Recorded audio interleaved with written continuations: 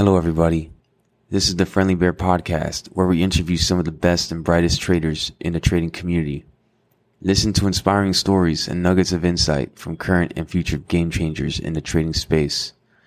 Listen and learn as we explore all types of trading niches with some of the best in the industry from a Friendly Bear point of view. Make sure to check out the Friendly Bear Podcast new YouTube channel called Friendly Bear Research, which includes all the podcast video content and supplemental screen shares. If you enjoy the podcast, please consider leaving a 5-star review on iTunes. With that being said, I'm your host, David, aka Reverse Long, and this is the Friendly Bear Podcast. Let's dive in. All right, guys, this is David, aka Reverse Long. I'm in the TradeSpace. It's Saturday over here. It's the weekend, and I'm here with Adam Gefvert. He trades right next to me in the desk next to me, and it's cool to do the podcast now so we can go over some topics that came across during the trading day, and they're kind of interesting and fun topics, and sometimes I make a note of it to go over it again for the podcast. So here we are. So we're going to start with KSCP, which is the Night Scope company. It just went IPO recently. Adam traded it very well, and we were, as he was trading it, we would have some dialogue because he would review the fundamentals and stuff and like say what the company is, and I was like, wait a second, I know what that is. So like Nightscope is like a robotics company of like robotic security guards, and then Adam, that's the beauty about trading in person rather than like virtually or whatever. He pulls up on his screens like the website of the company with these robots on the NASDAQ podium and stuff, and like we're having like quick dialogue that you really can't do that without like outside of in person. So yeah, you want to introduce Nightscope first, Adam, before we get into it? Yeah, sure. I first heard of Nightscope when I saw it was moving up on the screen. I saw it in the pre-market. It was moving up, and I forgot which date that was exactly, but of course it was recently, like a week ago. And then it started coming down a little bit, so I'm like, okay, interesting movement. And then I didn't look at it until the end of the day. It went up into the close, and then it started going up in the after hours a lot. And so I looked at it, I'm like, wow. And then my buddy mentioned it, who I was chatting with on WhatsApp. He actually got into their IPO. It was like a Reg A IPO for retail investors. And he said that it was like for $10. He said he got out of it like $10.40, he made like 40 cents. And I checked it out, and actually on the IPO, it fell 40% on the day of the IPO from like $10 to like $5.60 or something. So that tells me there's no support for the stock. There's no real value investors in the stock, and the rise went in the after hours. It went to like 26, and it was all a bullshit move. And during the day, my buddy who sold it for 40 cents profit, he was part of the IPO, he said it's got to be a good short at 25 because it closed that day at like $16, and the after hours it just went ballistic. It went to like $26 in the after hours, and actually I left for some reason. I came home and I saw it was there. I'm like, oh cool, here is that $25. So I started shorting it, and then I did more research on it, and I asked him on my phone what he thought. He's like, oh, it's terrible. It's security robots. And I looked at it, and the market cap was massive. The market cap was like fully diluted. It was like there's like 50 million shares outstanding, fully diluted. With dilution, I mean without fully diluted, because that includes options in the future. But I'd say the outstanding shares is like 40 million shares, and then I did some research on it. And the company does terribly. I mean, their revenues are awful, like really, tiny revenues. And what really caught me to see how bad it was is that there was no growth between 2020 and 2021. And that really is pathetic because, 2020 was the coronavirus, year. So that's understandable if they had low revenues then. But then the 2021 is like the reopening year. That's when, everything's opening up again, the malls and every place is, businesses are going nuts. Like technology is going crazy. Like everyone's bullish. So the fact that they couldn't increase the revenues in 2021 is really terrible.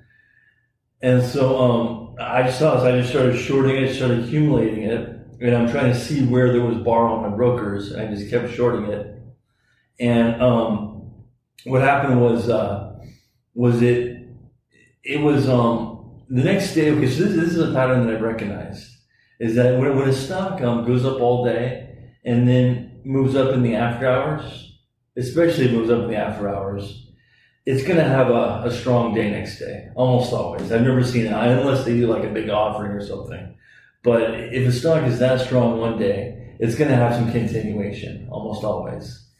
And it did fade in the first day that I shorted, the first day that it went nuts over 20, it did fade in the after hours. And then it faded, the next day it faded like the teens.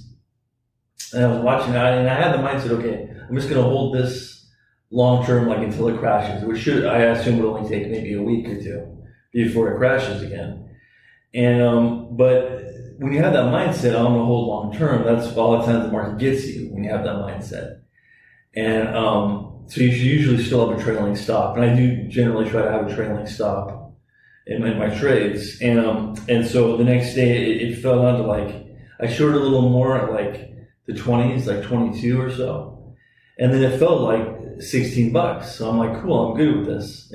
I'm already way in the money, but I didn't think about, I should have had the mindset of like, okay, this went nuts yesterday in the after hours, so this is going to go nuts today as well. And it did. It bounced from 16 to like the mid 20s again. And I was shit. Now I'm in the red again, because it actually went up to 27 the day after, the day after the rally. It continued the rally to 27. So I kind of chilled out on shorting a little bit. I chilled on it.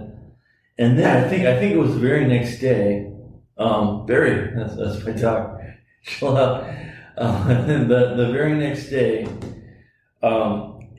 it fell a little bit, and then there was news. There was a PR in the pre-market, so it was definitely chilling out the next day, the day after that. So that's day 3. So the first day, so there's a day of the IPO. It fell 40%. The first day, it went up like 400%.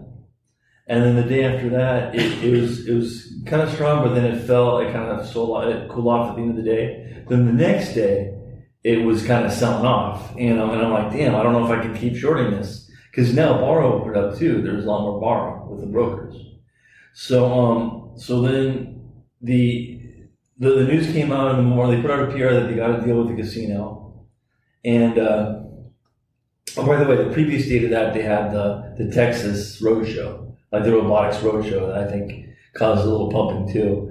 But then the company still pumped it. The day after that, they had the casino PR, like, okay, they got a deal with the casino. No details at all. I mean, that's always something to look for, is when there's no details at all in the PRs. They just said, oh, we have a deal with the casino. They didn't say how many robots they sold or anything like that. And then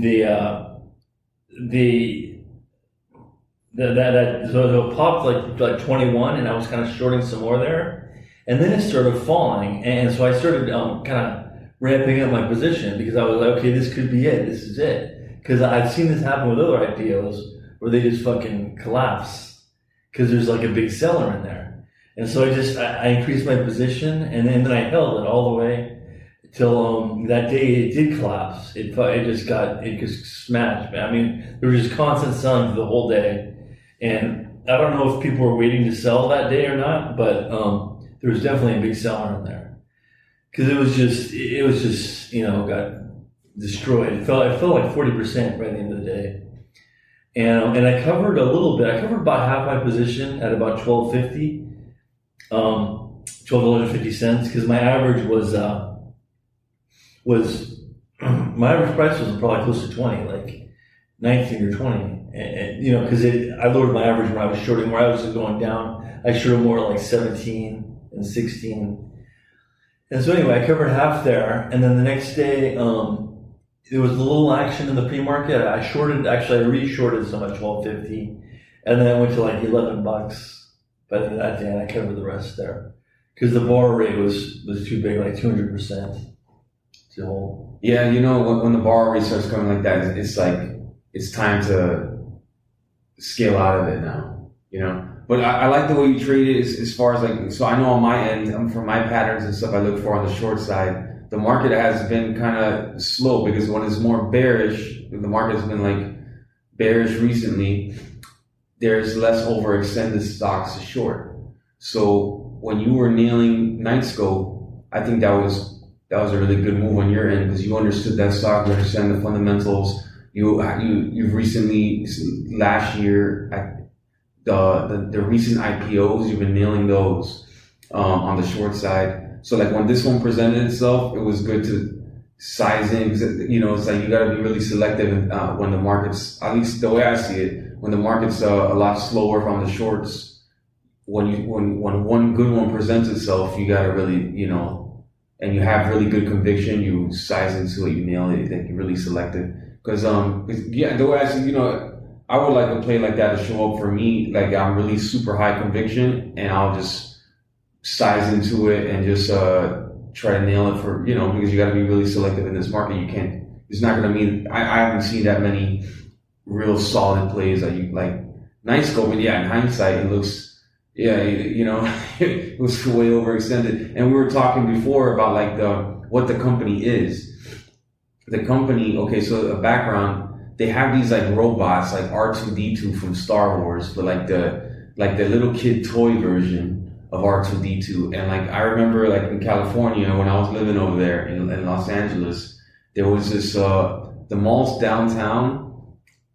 LA has some nice spots, nice malls and everything, really high end. The thing is, LA also has really like Skid Row and the homeless and the craziness of that and drugs.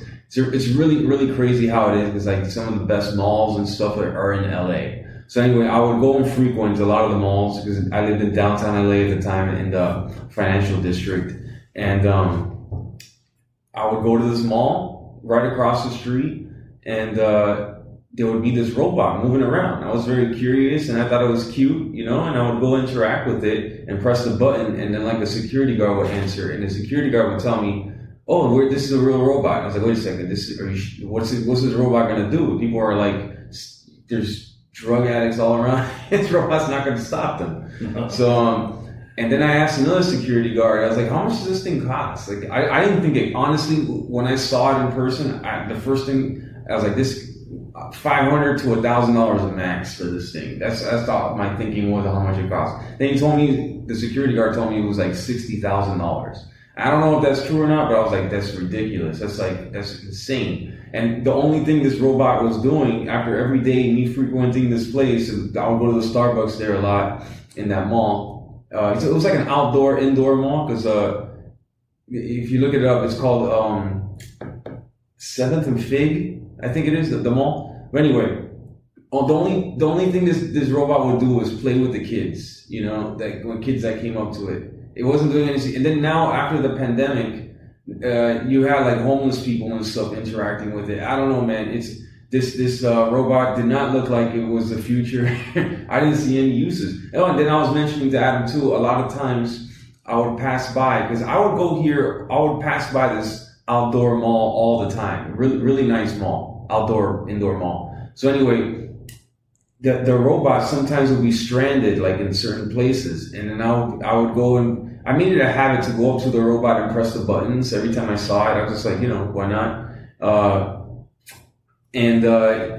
couple of times it's just stranded, it's just dead. It just ran out of battery. It couldn't make it to it has like a charging pad, and it couldn't make it back. And I guess this is a common occurrence because Adam, after doing research, is saying like this robot doesn't even function properly. You can't even reach the charging pads, so that, it's just, and it's expensive too. I heard it costs like $8,000 a month. I mean, you could hire a security guard for less than that. $8,000 a month. So you get for like the membership or whatever. Just to rent it and just to subscribe it. I mean, $8,000 a month is like, man, that's a lot of money. And, I saw something too where it's like, from the young Turks, a little YouTube video where they're like, robots harassing the homeless, and they say there's like too many homeless around, so somebody hired the robot to go around and get the homeless people out of there. And it's like, man, because the CEO says it's different from like a camera. A camera is just there up there filming everything. There's no authority there. There's no like presence. It's just a camera. But the robot is like presence, like get out of here, kind of thing. And so that's supposedly the idea to get the robot. That's funny you mentioned it. So in downtown LA, I use it as an example because downtown LA has like all this stuff coming out of Silicon Valley and all this new stuff, and because of like especially the financial district. So I saw also when Lime scooters came out and all the scooters, Bird, all this. And the homeless in downtown, because like downtown in LA, like you cross over Main Street, like a few blocks over, you got Skid Row. So all those Skid Row stragglers and stuff, they would come by and they would take the scooters and they'll take them back to Skid Row and like dismantle them and spray paint them another color. So you couldn't tell it was a Bird scooter or whatever. Now it's their scooter. And they would use, without the machinery, they can use it like a razor scooter, kind of like manual.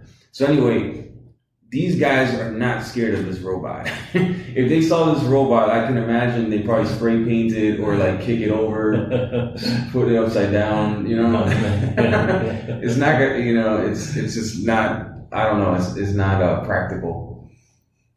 But to see that stock go from $10 IPO to 26. What was it? A low float? Yeah, at first it was, but no, it went from $10 to $6, and then to 26. Oh, shit. Yeah. So it's sold off 40% on the day of the IPO. That's what makes it even more crazy, and made it a pretty easy play. Because if there was, you can look at it too from a technical standpoint. If there was real value there, I think there would have been more support at $10 on the first day of the IPO. I see. So when KSPC, when I first saw it on my radar. I didn't know it was the robot company. If I would have known, I probably would have shorted because I'm so I saw this robot thing is not going to work. But as to see it just flying high like that, I was like, I'm staying away because like this recent IPOs, the way I saw it was like there's no resistance above because like it's brand new, it's blue skies. So but in hindsight, this one I think SOPA, SOPA, and a couple others like they just. AERC, they kind of pop up and then they just fade, they just massively dump. So something to look for. But another company, all these shitcos, we got RDBX. So did you trade RDBX? Yeah, Redbox. Yeah. Redbox? Yeah. Total joke, man. That company, they were about to go bankrupt, and then they did the SPAC. To get just to get some more funds, so they wouldn't just to keep the lights on. Late last year. And they were only a couple months ago. And what's funny is I actually traded on their IPO or whatever you call it, SPAC IPO. And it was like at $20, and then I shorted it yesterday at like $2.50. Yeah, I when I saw RDBX recently, there hasn't been like a crazy amount of top gainers in the day, so like I'm like looking anything that pops up a certain percentage, I'm looking, and RDBX I'm like, what is this? And I look at the chart from like October last year, it had this massive run for like one day and then just straight down, and now we're like, wait a second, that's Redbox. So Redbox is a like in California again, the way I saw it was like they have these kiosks outside of 7-Eleven, and then you go and get the a physical DVD, and you rent it. But anyway, these things were so dirty, and throughout the pandemic, like everyone's really like germophobic, and with all the pandemic stuff going around, and you would have like homeless people gathering around this Redbox. I saw, outside of 7-Eleven, and right because it's at the front door, and then they'll beg for money. And then the Redbox thing will be all dirty. So like, why would you? No one really uses these things anymore. You can do Netflix from your own home or Amazon or whatever, Hulu or whatever it is. But it's just very, very, it's so sketchy how they went public through a SPAC, not even like the regular route, through a SPAC just to get funds because they're going bankrupt. And they want to stay on the market. Well, I guess they just want to milk. Their stock is basically a vehicle to keep their company afloat. They're just printing money out of this. Yeah, I didn't realize how bad a shape the company was in. Like I just traded it briefly on their IPO, but I didn't realize how much debt they had. They had like 360 million in debt. And then the reason why recently the company crashed, a couple of days ago, it fell 50% in one day, because they put in an 8K saying we had to borrow the rest of our credit line. So they have no credit line. I mean, they borrowed all they can. They maxed out their credit line, and that's just terrible. And if you look at the name, even look at the name of the company, okay, like compared to Netflix. Netflix means Netflix, like movies on the web, right, on the internet. The name of Redbox is like a box where you get DVDs from. It's a physical box, yeah. And they might have some other things going on. I mean, I don't really know the depths of their business. You know, they got like productions, they're making movies, whatever, but their main business is the Redbox. And that's what's going to fail, and that's what's going to take them under. They're going to go, I think they're almost guaranteed to go bankrupt. I mean, can you think of any miracle that would keep them alive? I mean, no, but you know, it's crazy. It's the news that came out that put them like over 25% on the day. I think it hit 30% on Friday. Is that they maxed their credit line? Is that correct? No. See, it fell 50% the previous day. Oh, so because they maxed their credit line. Bouncing. I think it was just like a dead cat bounce. A dead cat bounce. Yeah. Yeah, because I didn't see any news yesterday on it. But no, I don't see a future unless they. I guess the bull case for that would be they're hoping Netflix can acquire them and then change the direction of Redbox or Amazon or something. I don't know, or just the hope for like a Hail Mary like that. It's kind of like Blockbuster, you know, I think they had a chance to purchase Netflix or something. Oh yeah. Back in the day, and they went insolvent, you know, so yeah, it's kind of like that. It's kind of just got to run its course. You know, it's like a red box. I guess I don't know, they got to rebrand and do everything. I don't know. But to see the chart of the company, they went through a SPAC. They've gone straight down. They maxed their credit line. So this is also run by people that they're just trying to milk this thing all they can. And they're going to have to declare bankruptcy eventually. So, yeah. But anyway, the next one. Okay, so SDC, Smile Direct Club. You traded that one? Yeah, see, I think this one's a really good short as well. Hindenburg Research did a report on this, I think a couple years ago on it. And then it crashed there, but now it's like towards the lows. But the thing with these companies, it's like they have so much debt. I mean, SDC and Redbox, they both have so much debt that the company is just gonna collapse, like on its debt load, because they're not making any money. There's all these problems with the products, and they have all these like litigation against them. And it's just recently they put out these PRs that are total pump PRs. Like one of them was just mentioning like now they're gonna have like a whitening thing. Like there's already a ton of products out there that do that whiten the teeth. And then they put out another PR saying, oh yeah, this is what the PR that I looked at that I think is not bullish news. It's actually bearish. Is that they're going to stop production in a bunch of different smaller countries, and they're just going to focus on like Canada, the U.S., and I think Britain or a couple like bigger countries. And it's like they're stopping business in all these third world countries and even like second world countries, and that's, to me, that's bad news. That's not good news, because they're going to have to cut all the business there. Like all the work that they've done in those countries are going to get like just a waste now. They're just going to have to wind down all those other countries, and that's going to cost millions to do that. And in another company did the same thing. I'm trying to think of it. Conformis, CFMS. They did a similar thing where they're like, okay, we're going to stop trying to sell this. They have like 3D printing knee replacements, or like more specialized knee replacements, for the person. And the company's just a complete failure, and they did the same thing. They're like, okay, we're just going to stay in the U.S. We're going to stop trying to sell it in other countries, and that didn't help. The stock is like at all-time lows right now. Yeah, it's crazy. So you mentioned, okay, the first thing, Smile Direct Club. Actually, I have experience with them. So the time Hindenburg wrote the report is when I first started like to really get into trading, and I actually had an SDC kit at the time, and so at the time I needed a solution for like to straighten my teeth, because I had braces when I was a kid, and I saw how much that cost for my mom. It was a lot of money. And then like I didn't do the retainer stuff. You know, when you're young, you're not responsible. You don't want to wear the retainer all the time. Then my teeth shifted all through my 20s, and up until that time, I used Smile Direct Club. So when I first saw them, I was like, wow, this is actually a good solution. I forgot how much it was. I think it was like $2,500 or something like that for a period of 2 years, and you have to wear the kit. Like 10 hours a day, you can't drink coffee, and I drink a lot of coffee, so like that was a problem. I was like, I don't know how this is gonna work. And then so they made me take the photos with my phone, like a 3D view, and then I guess they 3D printed it and they sent it to me in the mail, and they fit all weird, you know. It was like scraping my gums.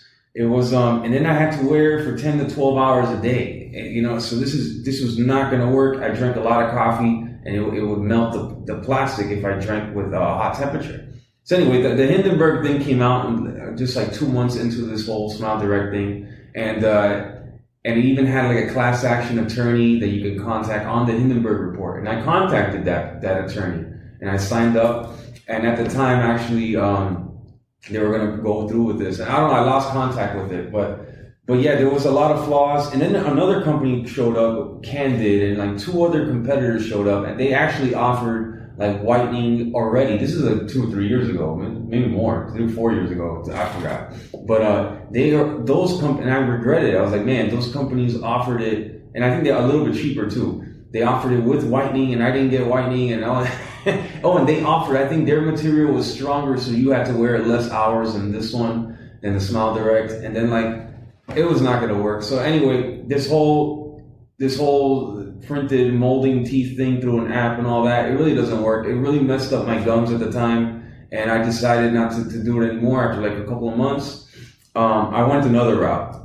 To fix my teeth and all that. It was way better. I could have just saved my money. Okay, so actually it wasn't even that much money because I paid it. But a lot of people, they got Smile Direct Club and they use it for a couple of months and then they don't pay it. So Smile Direct Club sends them the whole kit of a 12, 18-month kit, all this printed stuff, all this, and then some people that they don't like it after a couple of months, they're not going to pay it anymore. And then like Smile Direct Club's got, you know, what happened to the 16 other months of payments? They're not going to get it because no one's going to. I have yet to meet in person, at least, someone that's really gotten like their teeth fixed to this. Maybe they advertise it. I've never heard of anyone. I don't know if you have. No, I haven't. I haven't. You know, so I've heard of Invisalign. Like I've used Invisalign, and that helps, but nothing with Smile Direct Club. Yeah, see, Invisalign, you know, they use it, from what I understand, a different material. They actually have a dentist go in there and make some molds. These are like, they're creating those molds from like a scan of your mouth through your phone. So I don't know, it's maybe in the future the technology gets better, just like with the robots. I mean, it would be kind of cool. I have a robot going around doing all the work instead of security guards, but in reality, it's not there yet. You know, it's like a Google Glass when it first came out. It was like 10, 15 years too early. You know what I mean? Now people are talking about the metaverse and the Oculus and all this kind of stuff. But Google Glass was there like 2008 or whatever it was, and like no one used it. You know, so like these things got a long way to go. Especially, you know, a Smile Direct Club. And now they can't even go in other countries, I guess, you know. So yeah. Anything else you want to say about that one? No, that's probably good for now. I think all 3 of these are good long-term shorts. Like as long as the bar rate doesn't stay high. Like I got a short book that I'm adding SDC and RDBX. I have a short book of like 20 different stocks that are just good to hold long-term as the company just basically runs out of cash and the stock just keeps going lower and lower. And I think they're great additions to any short portfolio. Yeah, long-term. Just okay. And then another topic that came up recently. So I was in Guatemala to close a year, and then I went over to El Salvador. And hey Barry, how you doing? He's saying hello. Adam's dog. So yeah, and then I went over to Guatemala, and I made a podcast about the big whole Bitcoin thing over there that you want to check out if you can, if you want to. I think it's the first one to start the year in season 2 of the podcast, the Guatemala Bitcoin. So, a lot of things are said because Bitcoin has been crashing a lot lately, and the El Salvador president, Nayib Bukele, was actually accumulating Bitcoin towards the highs. And at the highs, when it was approaching the 50s and 60s, everybody's excited about it, and then he's buying it. It's like, and people are liking it. So, we were talking about how, like, when the crowd is happy about it, it's like, that's usually not the time to buy. You want to buy it when the crowd is quiet or not happy about it. But but like if he were to buy the Bitcoin when it was not popular in the 20s and 10s and 30s, people would be like, oh, he's buying this stuff. Oh my God, what is he thinking? And that's the thing. It's like, in order to be elected in politics, like, you have to do what's popular right now in the moment. And if you start liking something that's ahead of its time, you're not going to get elected. You're not going to get the president job. But that's why investing is different from politics.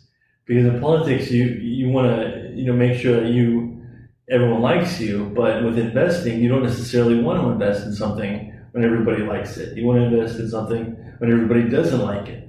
So he's mixing politics with investing, and it's a recipe for disaster.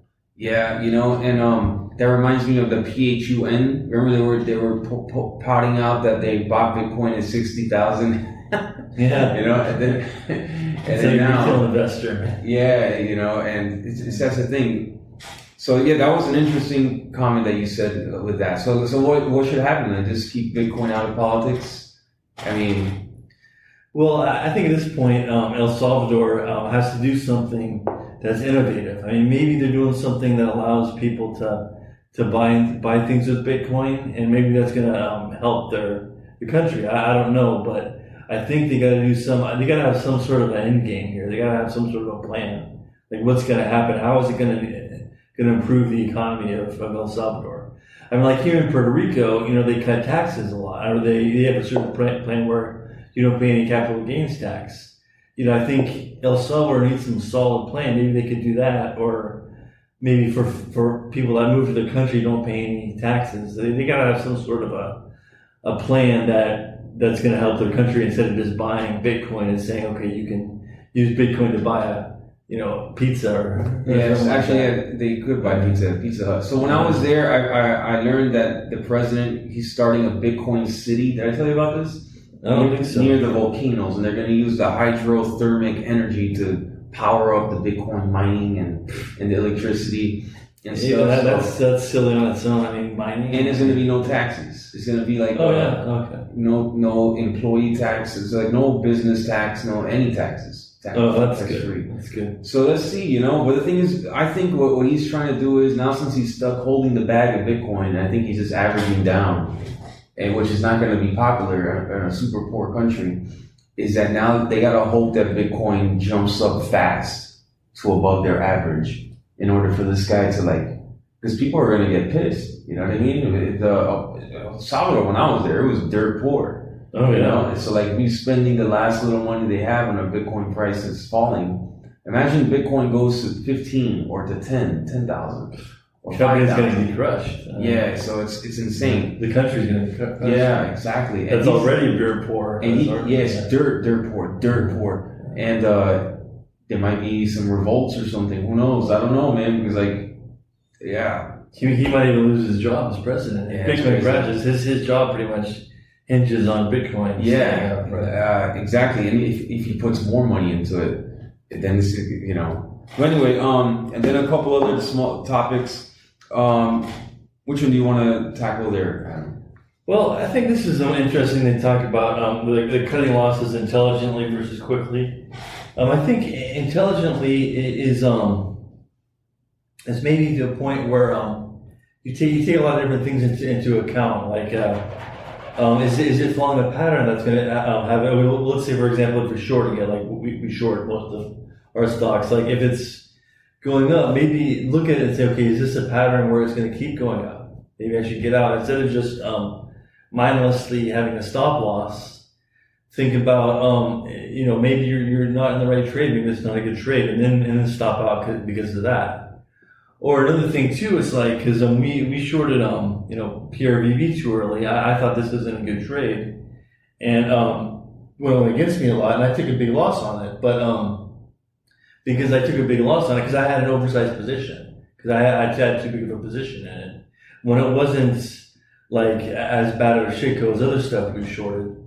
And so it rebounded. And another thing, of course, is the macro factors like IBB, XPI, the biotech indexes were bounced off the low after selling off a lot, and that pulled up a lot of bioturds like this one. But the fact that I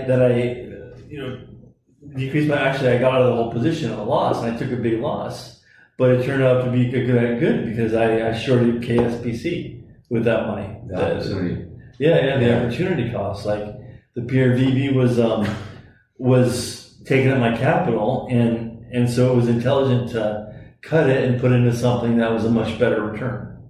Absolutely. And I agree completely with that. So a lot of times, they say cut losses quickly, and as a short seller, I mean, the way we trade, we give it a little time to play out. Like, for example, BTCS was running crazy and Bitcoin was dropping insanely. And I realized there's a short squeeze going on, so I gave that a little more time to come down. But like, if I were to cut that quickly, that would have been an unnecessary loss, because the overall picture within a couple of days was that this thing is going to settle down. So sometimes having the bigger picture in mind, and why the stock went up. Was it a short squeeze? Was it is the news warranted? Does it have dilution? Like, does it not have dilution? Like PRVB, I think you were saying that's like a different company. It's more like a better company than like a pure turd, because it had like the market cap was huge. It had like some investors in the filings that were real players. Or, they had good earnings, or they have cash on hand, so things like that. So that one you want to get out, right? So, or like I remember like EXTN, that one had an acquisition or a potential acquisition. So when the acquisition happens, they usually tend to settle at that new level. So like, it's not going to come down. So that one I had to, cut it right away. Like I took a trade on that one and I cut it for that. I made a mistake. To short it on some kind of merger, and you had to take it. But yeah, I think for the way we trade, the cutting losses intelligently, it's more like a discretionary kind of thing, because a systematic trader would just cut it. Like it hits a certain price, you cut it. But it's like a trailing stop. Sometimes you let the thing trail, and it jumps up for a second, and then you get stopped out, and it keeps going down. So it's like, I think it's just like depends on your personality and the way you trade. For us though, I think it makes a lot more sense to cut it intelligently. Especially for you. You got a little more experience than I have, so you've seen. Yeah, here's the thing. You have to be intelligent. It's a good thing you mentioned that BTCS, because that one's when I should have cut it earlier. I did cut it, and I took a big loss on that one. But the thing is, okay, so that one was going up when Bitcoin was dropping. Now, the thing with trading, which I realized, but it's easy to forget, is that if a stock is doing something that it shouldn't do, that's a red flag that it's probably going to keep going in that direction, because there's some other force that's holding it up. And with BTC, it's like I was shorted, and I saw Bitcoin was going down, so I'm like, I'm going to short more of this because it should come down with Bitcoin. But since it wasn't going down, that should have been the tell to cover your position at a small loss. But instead I held on, and then I took a bigger loss. But if I would have held on to it longer, I would have taken an even bigger loss, because it had a crazy short squeeze on there. So that's something I always remember. Like, if a stock is acting like it shouldn't, it's acting in a way different than it shouldn't, you should probably get out of it, or it'll probably keep going in that direction, even if you don't expect it. Yeah, there was another force holding that up. And in hindsight, yeah, that's, if you add to that one and you're oversized, yeah, you got to cut it. So like that one, cutting losses quickly, you know, if you're oversized into something, you have too much conviction, and then it's all of a sudden it starts to flip even more against you. It's just, you want to cut that faster than usual. So that's what you did, right? So. No, I didn't. No, you didn't? No, I cut it, after it already went way, I took my max loss on it. I could have cut it a lot earlier. Oh, man. Yeah, you know those low floats, I forgot what it was, like 9 million float. Someone could just or a group of people could accidentally buy up the float, and now the float is technically what's publicly traded is a lot less. Because like that one made absolutely no sense. Bitcoin was tanking, the whole crypto was tanking. All these crypto people were quiet, they're all losing their ass. And then Bitcoin, what do they call it, BTCS. Oh, they came out, this was the crazy part. They came out with the Bitcoin dividend, the dividend. Yeah. And it was a 5-cent dividend if you hold it till March. Well, the news was ridiculous. I mean, I don't think it was up because of the news. It must have just been up for other reasons. But yeah, I mean, that news was a great short on the news, but then it held up, I think, for those other reasons why I was staying up, not just from the news. Yeah, the short squeeze was tremendous on that one. But yeah, okay, so that about wraps it up. I think we'll wrap it up. Yeah, that's cool. All right, guys. Well, thanks for listening to the Friendly Bear Podcast. We'll catch you guys later. Yep, have a good one. That concludes today's episode. Make sure to like and subscribe to the channel on the platform you use. The Friendly Bear Podcast is hosted by me, David, where you can find me on Twitter at @reverse_long. You can find the Friendly Bear Podcast at www.thefriendlybearpodcast.com, as well as on Apple Podcasts, Spotify, Audible, Amazon Music, and now on YouTube at Friendly Bear Research. Until next time, thank you for listening to the Friendly Bear Podcast.